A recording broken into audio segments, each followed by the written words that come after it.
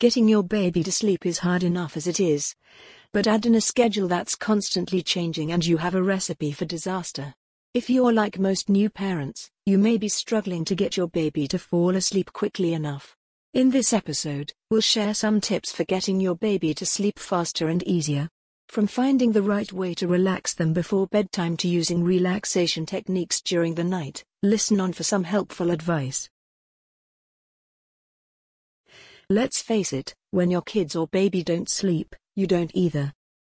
And not only is that exhausting, but lack of sleep can lead to health issues that no one wants. Not only is getting better sleep good for you, it's also essential that kids and babies get enough rest each night. If you're struggling to get your baby or child to sleep at night, there are several tried and true strategies you can use to make the whole process better. Some of them may take some time to implement, but once you do enforce better sleep habits for your kids, everyone benefits. If anyone knows about the best can't-miss tips for sleep, it's professional sleep coaches who specialize in helping babies and kids sleep better. So I talked to two sleep experts for their best advice. Keep listening for their tips. Tip number 1, set up a sleep cave environment. A dark, cool, and quiet environment is ideal for everyone to get their best night's sleep, and that includes babies. Aim to have their sleep environment mimic a little cave. It should be dark, cool, and quiet. To ensure that it's dark enough, cover your baby's windows with blackout curtains, says Murray. It's best to wait until your child is about 2.5 years old to use a nightlight, as that is when they commonly develop a fear of the dark, says Murray. She says that the best sleep temperature is 68 to 72 degrees Fahrenheit, which you can monitor with a tabletop thermometer if there is not one installed in the room already. Your baby's bedroom environment should make them feel comfortable, relaxed, and most importantly, sleepy.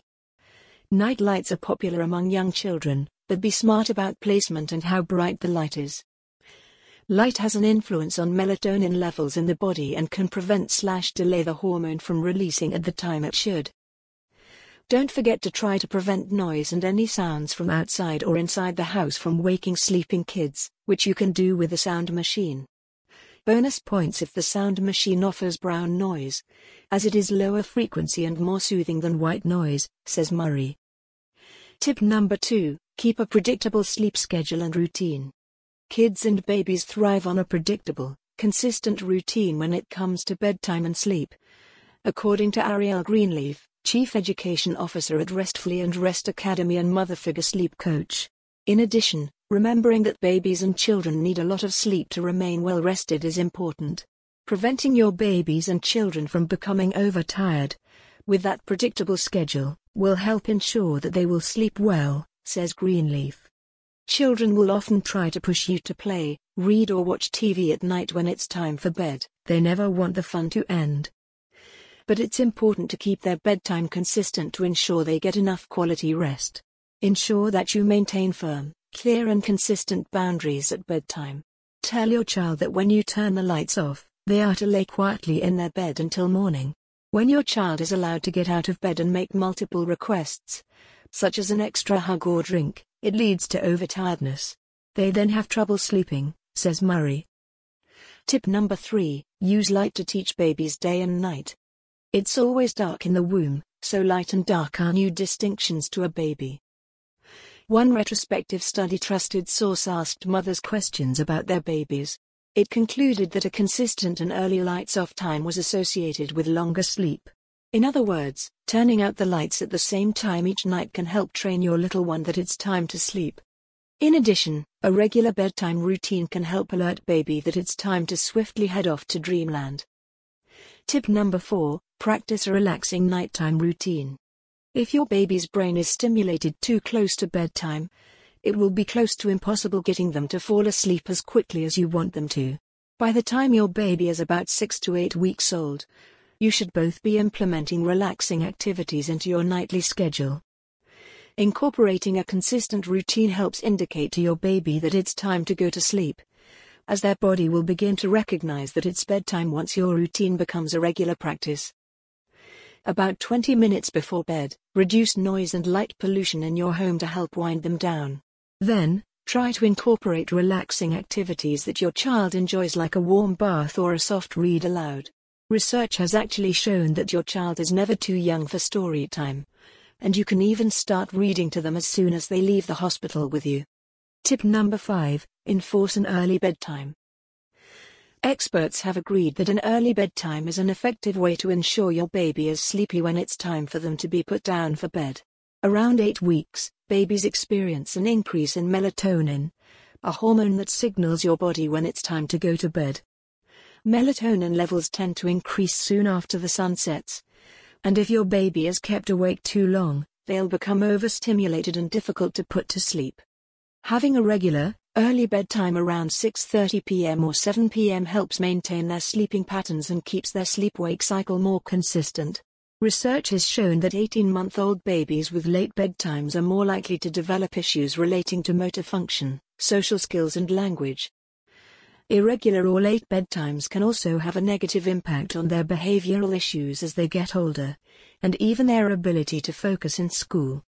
Tip number 6, swing and swaddle. The swing and swaddle technique is a combination of motion and sound that makes newborn babies feel secure. It's a simple trick involving wrapping your baby in a soft blanket and holding them close to your chest on their side while gently swinging or rocking back and forth while whispering gentle sounds. Once the baby is fast asleep, gently place your little one in their bed cot on their back, without the blanket. Tip number 7, use touch to relax them. Using touch to help your baby sleep in the middle of the night when they wake up will relax them. Gently stroking their cheeks and palms before they sleep at night and when they wake up will have a soothing effect that will soon put them back to sleep. You can also try this before putting them to sleep at night. Give your baby a nice warm bath, around 100 degrees Fahrenheit, and gently massage them, bathing them in the warm water.